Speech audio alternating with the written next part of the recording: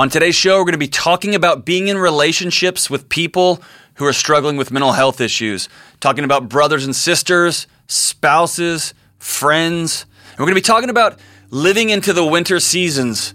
We know we've been inside and it may get worse. So what are some things we can do right now to take care of our hearts, our minds, and our mental health as we head into the winter months? Stay tuned.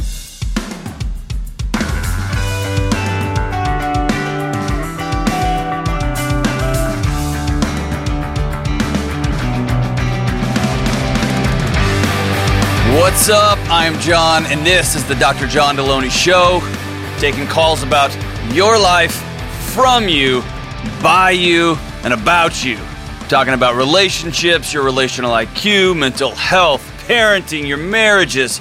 We're going to be talking about people who wear vintage band t-shirts to bands not only they haven't seen live, but they don't even know who the band is. They don't know songs. They don't know lyrics.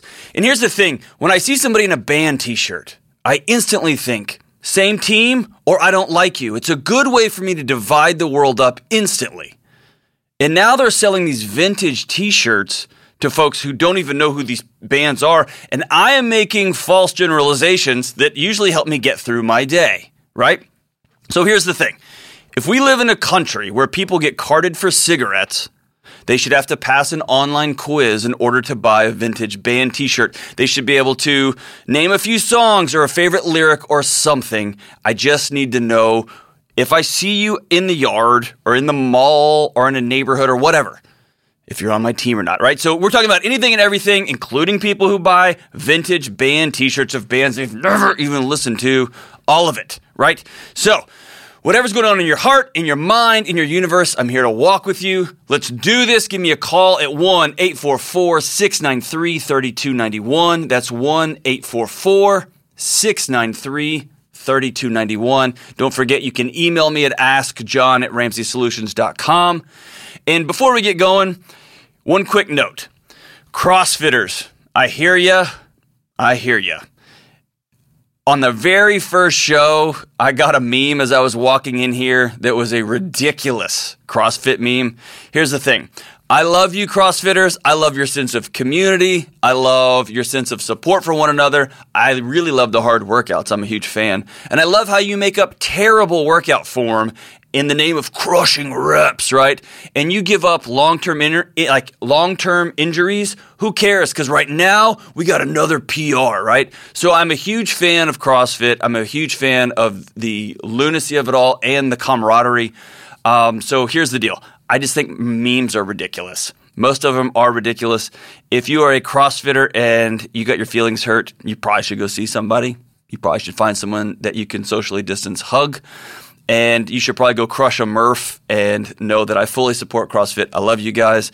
And I want you all to do good. All right, so same team. Let's go straight to the phones. Let's go to Brooke in Athens, Georgia. Brooke, good morning. How can I help? Hey, Dr. John. Thank you so much for taking my call. Thank you so much for calling. What's going on? I would really love some advice about how to love my younger sister well. She struggles with anxiety, and I 100% know that it's real, but sometimes I feel like she uses it as a crutch. Okay, give me an example. Walk me through it.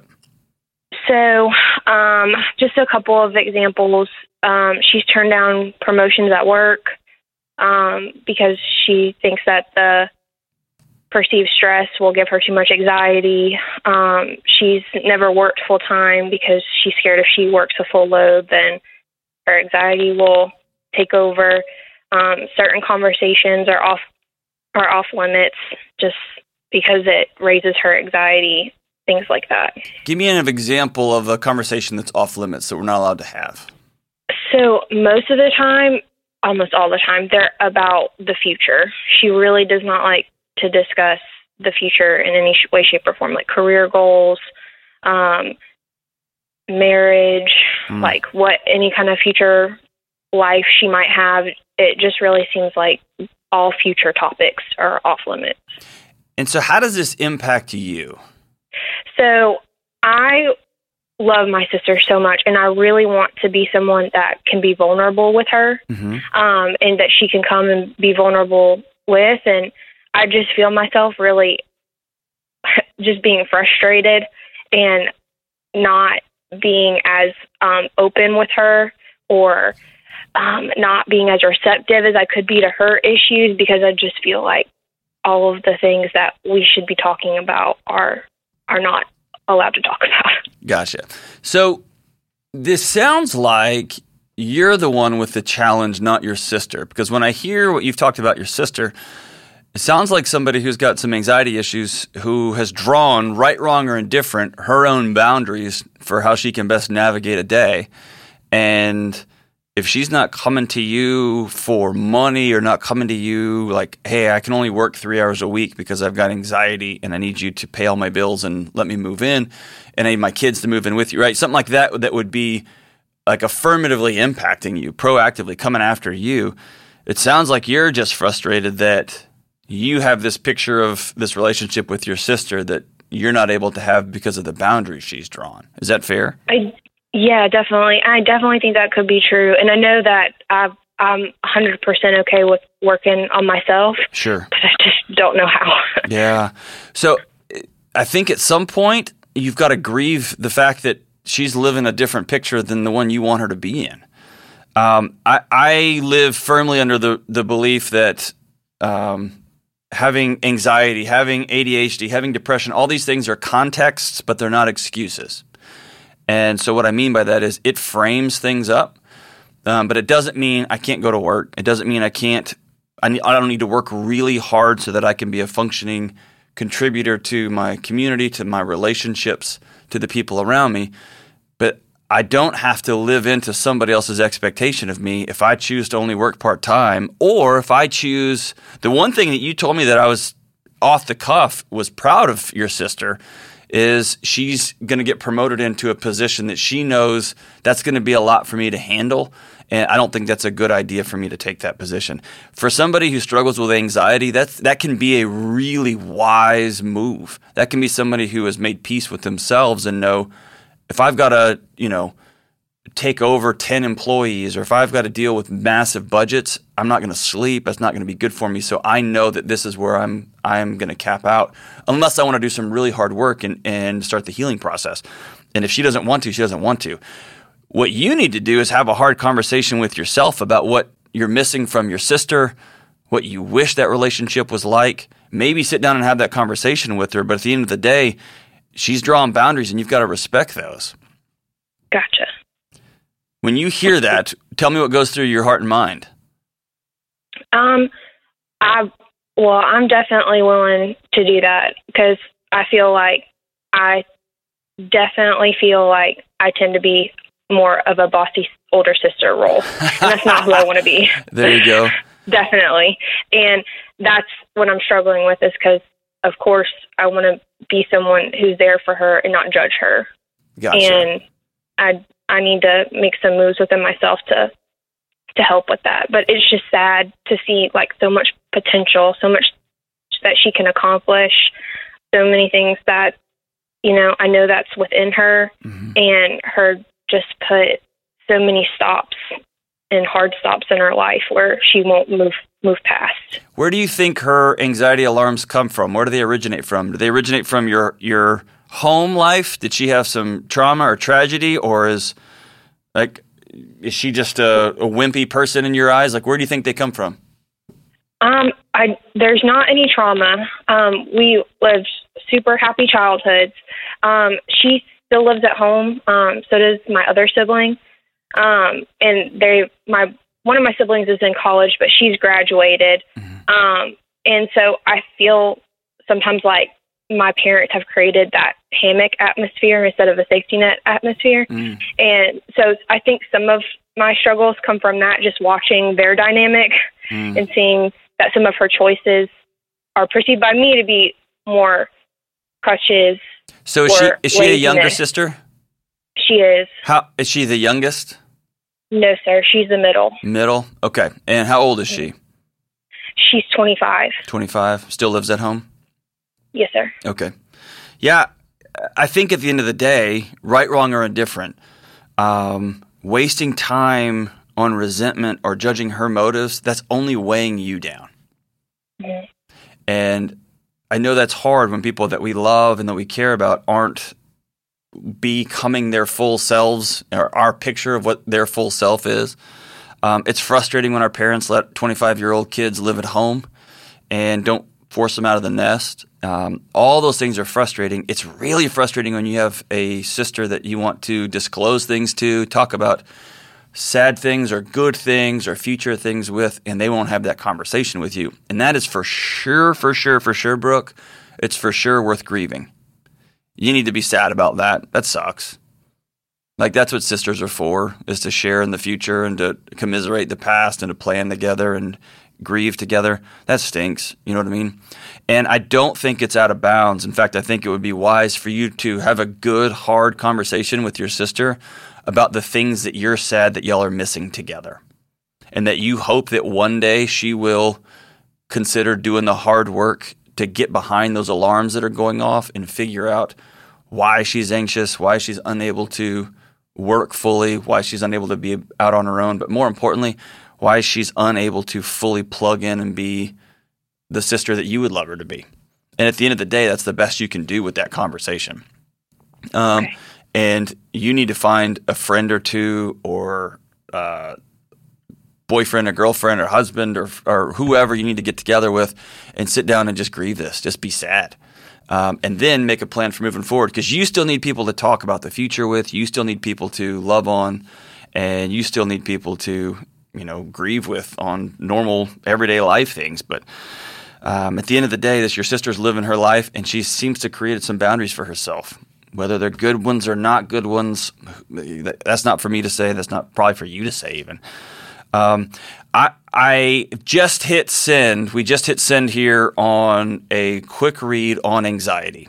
It's called Redefining Anxiety. It's a book I wrote that's very short, but it is a reframing of what anxiety is, what it's not, and some key ways that if you actually are in the business of wanting to get healed, if you want to change the way your body responds to certain things, that you can get this book and start a healing process. And it's designed to be quick. It's designed to not be over dramatic and not overly scientific or nerdy.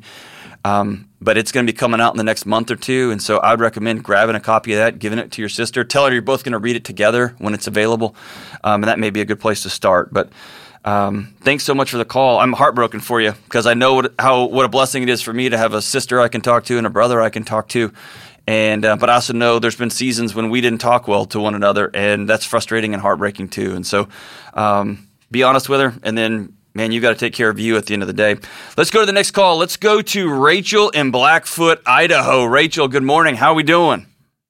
Good morning. I'm all right. How are you? Outstanding. How can I help this morning? I just have a friendship I want to move on from, but I'm worried about her mental health, and I don't know how to, do that. Ooh, that's a good one, man. I get this question all over the country. So walk me through your relationship. Well, we actually met because her husband was cheating on her, and I found out and let her know. That's how we became friends. Oh, wow. Welcome to it, right? Golly, yeah, man. And so that kind of right off gave us a deeper connection, just because I knew something about her that people didn't know. And so she started coming to me with other stuff. She's divorced since then and is now dating. But I've just noticed a lot of behaviors that I can't support. And she doesn't, if I tell her or call her out on it, she either ignores it, or once she threatened suicide when I called her out on something. And I just feel like it's not a relationship that I want to continue, because it's bringing me down and not making me feel good. I just have a really hard time helping someone who doesn't want help. And I feel like she's, I don't know, in all her relationships, she uses and uses and uses and doesn't give anything back. And then, I don't know, it's just a hard relationship. So what joy do you get out of this relationship? Well, I care about her since I know her, and that's about all of it. I don't know if there's really any joy. I just feel almost obligated, because I care about her and I worry about her, and I know she doesn't really have anyone else to confide in. And so I don't know, I feel guilty leaving it, but I don't feel like there's any joy there. Is there a part of you that likes being the hero, or liked it until it got to be a lot? That's kind of what I do in general. Yeah. With all my relationships, I like helping people, and I have a hard time walking away when it's not serving me. I just keep helping and helping until it breaks me. Gotcha. So, number one, I would strongly consider you find somebody in your life that you can be honest with and vulnerable about that tendency. My guess is you're somebody who's attracted these type of folks forever. And if you're a safe place and you're somebody that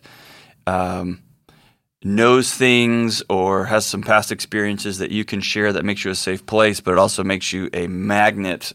And another way of thinking about it, it makes you a target for folks who are soul suckers, right? That they just live to absorb other people, almost like a dementor.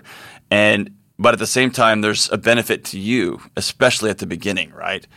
It feels good. It feels good to be wanted and be the smart guy or a smart gal and be the one who knows things other people don't know. That feels awesome. And man, you're going to end up in the same situation where your friends become your albatross and just you're always treading water and it's exhausting, right? Yeah. So here's my rule of thumb for folks like this. Number one, if anybody in my sphere ever, whether it's my longest, oldest friends in the world, and I still am in close contact with the guys that we all grew up on the same street, like when we were 0 together. If anybody in my sphere threatens suicide, I call in the cavalry. I don't screw around with that. I don't mess around with that. And I also am real clear about with my friends and community, after that happens once or twice, then I'm not your go-to person for that. 911 is your go-to person with that. Do not call me with that again. Does that make sense? Because they are choosing, I've got to set my boundaries and somebody else is continuing to jump my boundary with something on fire and throw it at me. And I've said, I don't want that in my world. Okay, and you have permission to do that. The second one is if somebody weaponizes suicide, that can drain everybody around you. And so again, that's for professionals to deal with, not for you, right? And so pass that along. I also think it's fair to sit down and have a hard conversation about your boundaries. And for somebody who does like it when people reach out to them, they do like being the go-to person, that's going to be a hard conversation for you to have. But the boundaries of I love you, if you are struggling with X, Y, and Z, I can't provide you support and assistance for that. So I want you to call a professional. I won't be a good resource for you there because I don't know what to do, and that's weighing me down. That's bringing a lot on me, and I'm unequipped to handle it. If you said words like that and really draw firm boundaries, and then you followed it up with, but I do like hanging out with you. If you're fun and you're exciting or you're just regular sad, right? Awesome. But if you just want to use me as a trash bin, I'm not going to be a good person for you. And so how would you go about having a hard conversation like that? My guess is you've never done that before. I've done similar stuff before. Oh yeah? Good for you. Tell me about one. I'm in therapy, so I try to do that. But I don't know how I would do that with her because I feel like it would just turn into her sobbing and telling me how much she needs me and how much I've meant to her and that she can't believe that I'm doing this to her. And I just feel like it'd be used against me. And it might be. And so the way I would ask you to reframe it is not something you're doing to somebody, but something you're doing for yourself. Okay. And if she is truly mentally ill, if she is truly struggling with self-harm, with suicidal ideation, if she is truly struggling with some of these heavier things, you're not equipped to handle it. And by dragging it out, you put yourself in a position to actually hurt somebody by continuing to accept and continuing to accept. And so often one of the greatest things we can do for people who don't know how to have relationships, they don't know how to lean up against boundaries appropriately, they don't know how to be socially aware, is to teach them what a true boundary looks like and what true love with boundaries looks like. And then they're adults and they can choose to accept those boundaries or not accept those boundaries. That's their decision, not yours. But at the end of the day, making sure that people are safe is priority number one. If you've got a friend who says they're going to hurt themselves, call somebody. Call 911. If you don't have a hotline number handy, we'll put a hotline number down in this show's show notes. We've done a couple of shows where we put hotline numbers in there. Make sure you have a number where you can call if you've got people like that in your life. But also Draw firm boundaries. I remember a few years ago, I was speaking to a parent at one of the universities that I worked at, and I let them know, you can tell your kid, you cannot talk to me like that. You can tell your child, your adult child, you can tell your adult friends, do not call me at 2 a.m. when you're intoxicated and dump the following on me. We will have those conversations in person. We'll have those conversations around coffee, or you will have those conversations with a professional. I'm not that person. I'm not equipped for it. It would be the same as me inviting friends over to do like crazy workout programs, and I'm not in shape or they're not in shape. That's not being a good friend. That's just me trying to show off or dump stuff on them or make them feel less than or whatever. But people aren't there to be used. They're not tools. People are relationships, right? They're people to be with. And so anyway, I could belabor on this all day. I get this question all the time. The key is to look in the mirror and draw your boundaries and establish them. And like I first started talking with Rachel here, most people who find themselves in this situation actually liked it at the beginning. They liked being the go-to. They liked being the connected person, learning hard things. And then they realized very quickly carrying that weight around is exhausting. And people like that tend to absorb you. They look for that energy, and they just again, Dementor is the only thing I can think of. But and here's the thing: we are heading into a season where this is going to happen more and more. It's going to happen more and more. So I want to back out 30,000 feet here and remind everybody: before COVID hit, we were all totally fried, stressed, burned out. We were already out of gas, and we were able to compress our sadness. We were able to hide our frustration and exhaustion through busy and buying things and running and scrolling through things. We were able to just kind of shove it aside. We were able to wallpaper over the cracks in our marriages and in our friendships with busyness and kids' soccer games and another dance recital, another thing. And then COVID hit, and we all had to go home. And we all had to stare at each other. And then some of us across the country are still having to just stare at each other.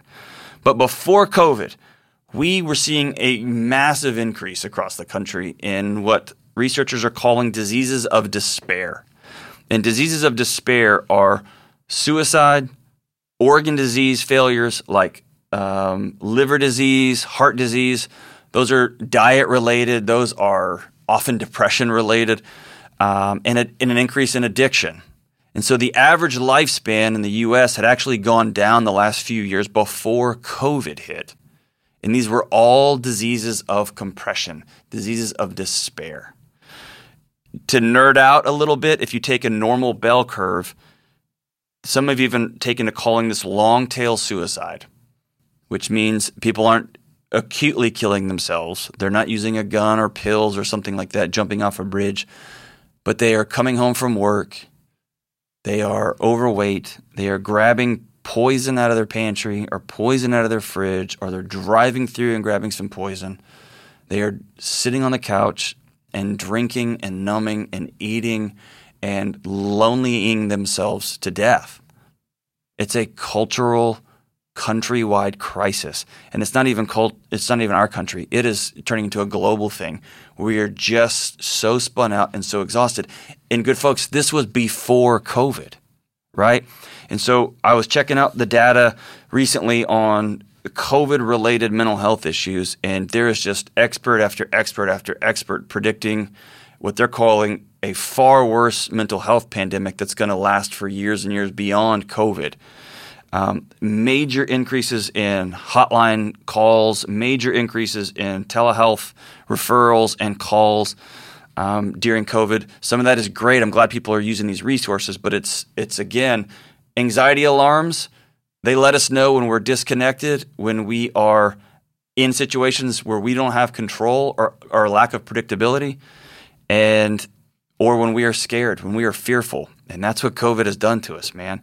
So here's what I want people to be weary of. I want them to get on their guard a little bit. I want them to exhale, start making plans again, because here we're coming into winter. And we have had outside adventures. We could just go for walks. We've had sunshine. We've had outside events. We've started figuring out ways to do outside kid things, right? We were able to walk our dogs and all that. We're getting into winter when it is cold and it is dark, and our tendency naturally is just to stay inside. And we are going to have to be so intentional about living lives that don't compound this already growing anxiety, this already growing depression, this already growing inner dysthymia. Oh, and by the way, we have an election coming. Luckily, it's not a contentious election, and everyone's on the same page, so that's cool. Good grief. So I want to read you a couple things. A CDC report revealed that as of late June, about 25% of adults in the U.S. had reported symptoms of an anxiety disorder. That is triple the rate of 2019. And my guess is that many people are experiencing this beyond that. They just don't have the words for it. They don't have time because they're too busy working that third job, trying to make ends meet. 1 in 4 young adults age 18 to 24 has seriously considered suicide in the past month. That absolutely breaks my heart. I've been to too many funerals. I've been to too many ugly situations and dark homes, and I've hugged too many moms and dads. One of the unspoken burdens is on unpaid caregivers and workers who are taking care of adult kids with special needs, who are taking care of aging parents, who are taking care of aging spouses, who are taking care of little kids. Folks who aren't getting paid for this, this is just their every single day. And 6 months, 7 months of this with no end in sight, that just begins to take a toll on your soul, right? And so here's the thing. We're going to have to be highly intentional. Here's 5 things. 5's a lot, but 5 things that you can do. Start right now as we are heading into October, as we are in early October. Start now getting routines, getting plans together, getting people together in your life so you can get on top of this before it just wipes us out come February. So number 1, no matter what, get outside. Make it a regular practice to get outside. If it's cold, bundle up. If you are freezing, figure out a way to do it. Buy warm clothes, get yourself a toboggan, get used to the cold. Your body will adjust. Find places to hike. By the way, hiking is just fitness nerd speak for going for a walk. Hike, walk, play. Go outside during your work day. People have been going outside to smoke for years. Just go outside and take a 15-minute lap around your building. It's healthier for you than smoking. But make sure you get outside. Number 2, however you can, wherever you can, be with people in person. Buy a heater. Better yet, buy some blankets. They aren't for decoration on your couch anymore. They're actually for keeping you warm.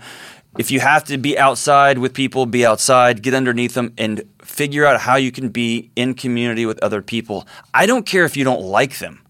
I don't care if you think they're weird. Spending time with other people is critical over the next 5 to 6 months. If you are isolated or alone and you can't get outside, you can't get with other people, FaceTime regularly. Make it a point to call somebody every single day. In March of last year when this kicked off, I was real good about it, and I've actually fallen off. And so it's become one of my regular practices to get on the phone and call people every single day. I've even taken to leaving hilarious messages on their phone. I just call them and act like an idiot on the phone. It's important. Number 3, do online counseling if you need to. If you need a professional, everyone's throwing their practice up online. Go find somebody. Number 4, get an eating plan and an exercise plan, even if it's in your living room. My wife and I moved our gym into our living room for a season before we moved to our new place that's got a garage, because no one was coming over, and we both know the connections between mental health and physical health. So we just moved our furniture out of the way, and we put our weights and stuff in the living room.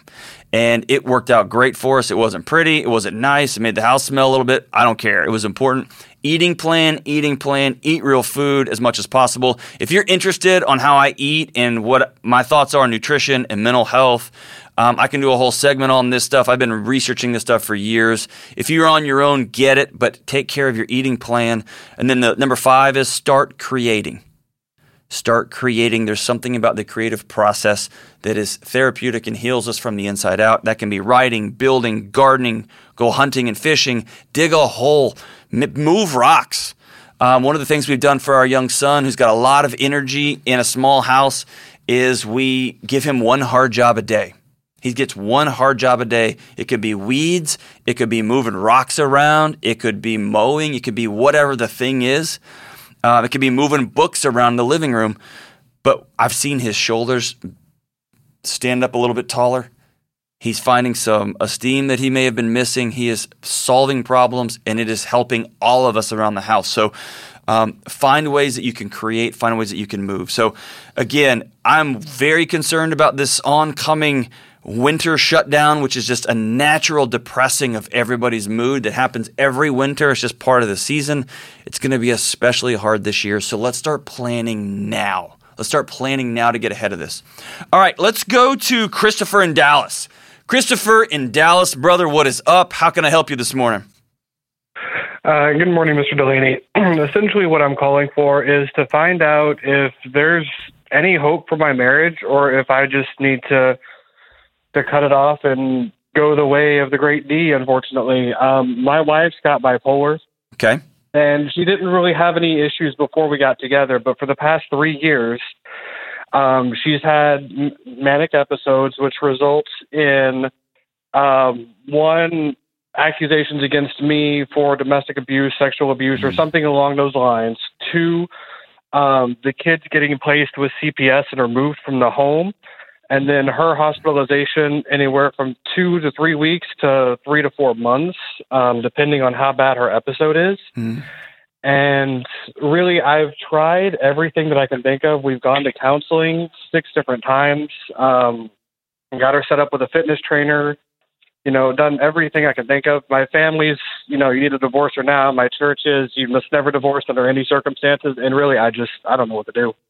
Man, can I just sit with you for a second and tell you that sucks and I'm sorry that's happening to you? Yeah. I hate that for you, man.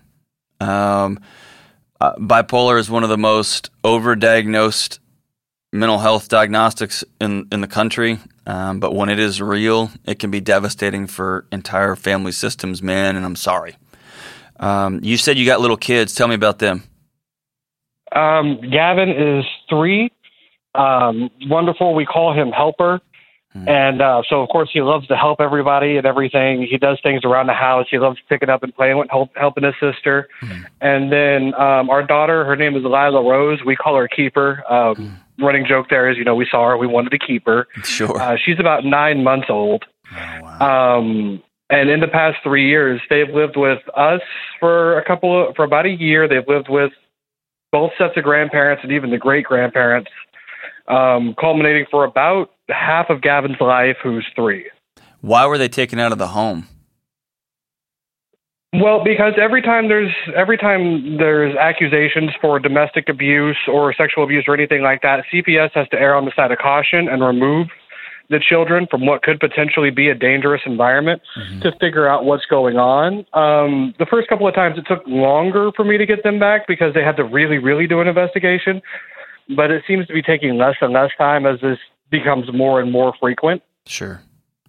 And there was no validity to the accusations or anything like that? They were just baseless? What set her off? Well, so it's a different thing every time.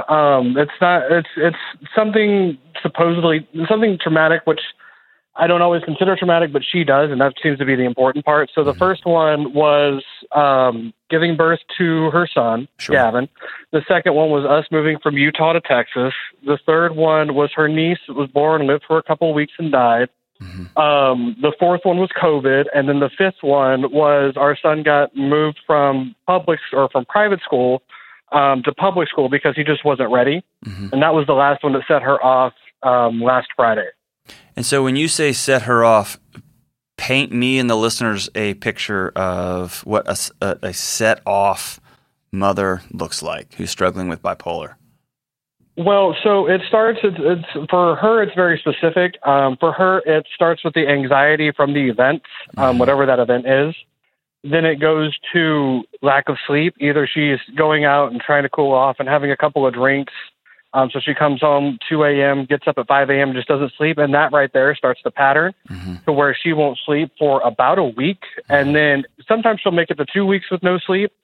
And so what happens is she just starts, her anxiety starts building up and building up and building up because I'm sure, as you know, sleep kind of resets the mind and calms everything down. Right. So with her anxiety going through the roof, the way that it was explained to me is that when she doesn't sleep for that long a period of time, all the events that have ever happened in her life are happening at once. And so she can't tell the difference between what happened 10 years ago and what's happening today because she's gone so long without sleep. They're all happening to her at the same time. And so she ends up calling the police, telling them that she was attacked or that something like that happened. And usually every time it's at this event, at this stage, I'm usually at home. She's gone out somewhere. So during this entire process, she's home maybe for 10 hours. And it's hard to get her to stay home because she doesn't want to sit still because her anxiety is just up, and she can't get it down. Does she use drugs too? No, she doesn't use drugs. Okay. She says she smoked pot like once when she was like 17, but no, she doesn't do any sort of drugs or anything like that. So does she not take her meds? Will she not take any medications? So a couple of times, well, the first time when they were telling me what was going on, I was kind of getting filled in on it. They told me it was postpartum depression, so I didn't worry about her taking meds. Okay. The second time, she was kind of taking meds for a little bit and using them more as a stopgap. Same thing with the third time. The fourth time, she realized that things were going on. She got back on track rather quickly, and then this last time, she's been getting shots every month, so she doesn't have to take meds every day. Okay. And she still fell off the wagon. Okay. So I want to do a couple of things here. Okay. Number one, I can hear in your voice a frustrated, exhausted, don't know what to do husband and dad. Okay. But I can also hear in your voice where this has turned from frustration to now this is a lady who's ruining your life. And I want you to find a couple of folks in your life that will hold you accountable to always keeping compassion in the front and center of your mind and heart. Okay? Okay. It is true bipolar. If that's really what this is just devastating, but it can start to feel like someone's attacking you, and nobody who is truly struggling from this wants to be there. Okay? And the more you can keep yourself from attacking back, the better. Now, I'm going to walk you through the next thing. Step 2 here is you have a personal, ethical, moral, spiritual, any other descriptive word you want to say. You've got an obligation to take care of your children and make sure they're safe. And it doesn't sound like they're in a safe situation right now. With the sporadicness, mom disappearing for days on end, weeks on end, suddenly their kids are getting ripped out of their home to go somewhere else while dad's being investigated for totally baseless claims. That's going to wreak havoc on their ability to connect. It's going to wreak havoc on their stability, and it's going to put you in a defensive posture. Mom's totally absent. I'm just telling you right now, your kids are going to start a lifetime of searching for connection in all sorts of different ways. Okay? So I want you to consciously start thinking about how I can protect my kids. The third thing is this. I do believe that if this is relatively new, if you've known, and I'm relatively new by a couple of years, if when y'all were dating there were no signs of bipolar, if when y'all been together for a long time there's no signs of bipolar, y'all been together for a while and then she has a challenging first birth of your son and then this comes out afterwards, I don't know for sure if that's what this is what I'm telling you.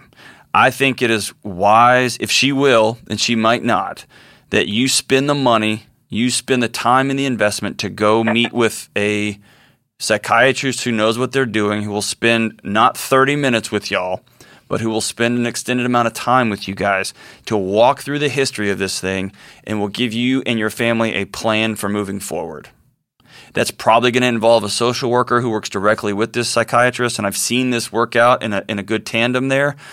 But it's going to be a team effort moving forward, and then she's going to have to commit to staying on the plan.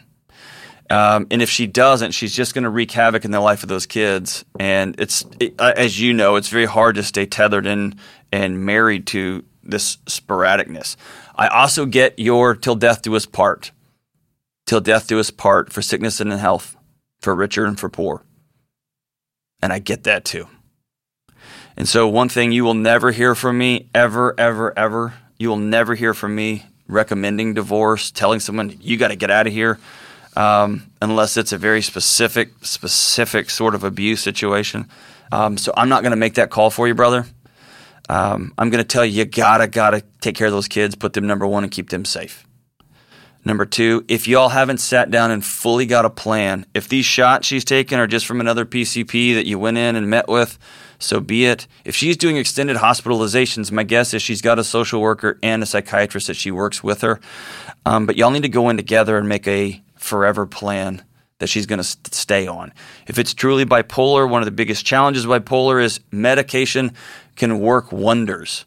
And then people feel really good and they quit taking their medication. And so I would challenge you all to get on a plan and then have her commit to staying on it, and then y'all begin to work on behaviors down the road. But that's way down the road for you guys. Right now we're talking about stabilization. I want you to go get a second opinion from a different doctor, from a different psychiatrist who will work directly with you guys and your family. And again, I want to go back to the first thing I told you, man, this sucks. I wish there was an easy fix on this one. I wish there was just do this and this is all going to... That's not how bipolar works. That's not how devastating mental illness works. That's not how being a parent with someone that you love who's suddenly changed and now your kids are not safe, now you're not safe. That's not how this works. And so, Christopher, there's not an easy fix on this one, but it's going to be a day-by-day process. Start with the doctor. Start with taking care of your kids. One more thing I'm going to put out there, and I'm thinking through this as I'm talking, is I want you to sit down with your parents. If her parents are in the picture, sit down with her parents.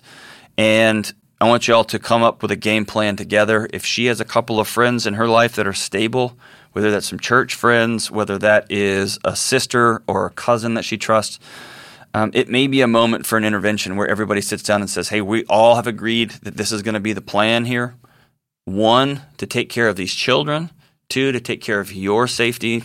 And 3, to do what we can to preserve this marriage. And getting as many people who love her and respect her and want her to see her be successful and that she trusts in some little sliver to speak into her heart and mind, that'll help a lot. That'll really help a lot. But at the end of the day, you can only control you. And you can only control your thoughts and your actions. So default to compassion, as hard as that is, brother. I know that's hard when somebody calls the cops on you and somebody out of their own delusion, somebody out of their own sickness gets your kids taken away for a few days. I get the rage part of that. I get the attack part of that. And you're going to have to do some hard spiritual searching to not default to that, because that's just going to poison your house. And at the end of the day, it's going to poison your kids, man. Do the best you can to default to compassion. Get somebody in your life you can be vulnerable with. And then 2, you got to protect those kids. You got to protect those kids, and you got to have those hard get well conversations with your wife. We'll be thinking about you. Hey, man, after you have this conversation with her, after you get together with a doctor and a social worker team, y'all can kind of come up with a plan. After you do an intervention with your family, I want you to call me back, Christopher. I want to hear how this goes. And hear if she gets on the road to healing or not, or have her call me, man. I'd love to talk to her directly. But thank you so much for the call. I want to thank everybody for calling in today. Again, make a plan. February's not going to surprise anybody. January's not going to surprise anybody. It's going to be cold. It's going to be dreary. It's going to be dark, and we're going to feel more lonely. We're going to feel more isolated. We're going to feel more uneasy. And if you're like me, I'm not expecting the election to just be a smooth walk in the park either. So start now coming up with plans and ideas for being safe. Check the show notes again for the 5 things I've listed. And let's end today as we end all shows. I've been thinking about the greatest song of all time, and I stumbled into it. I thought I had it in the previous 15, 20 shows. I was wrong. The greatest song ever written was written in 1967. It was released on his classic Axis Bold as Love record. the godfather of the guitar, Jimi Hendrix, known for his wheedly-deedly-deedly-dees, but here he's known for his words. As he writes in his classic Little Wing, well, she's walking through the clouds with a circus mind that's running around, butterflies and zebras and moonbeams and fairy tales. That's all she ever thinks about, riding with the wind. And when I'm sad, she comes to me with 1,000 smiles she gives to me free. It's all right, she said, it's all right. Take anything you want from me. Anything. Anything. Fly on, Little Wing. Woohoo, Jimmy! Fly on, Little Wing. This is the Dr. John Deloney Show.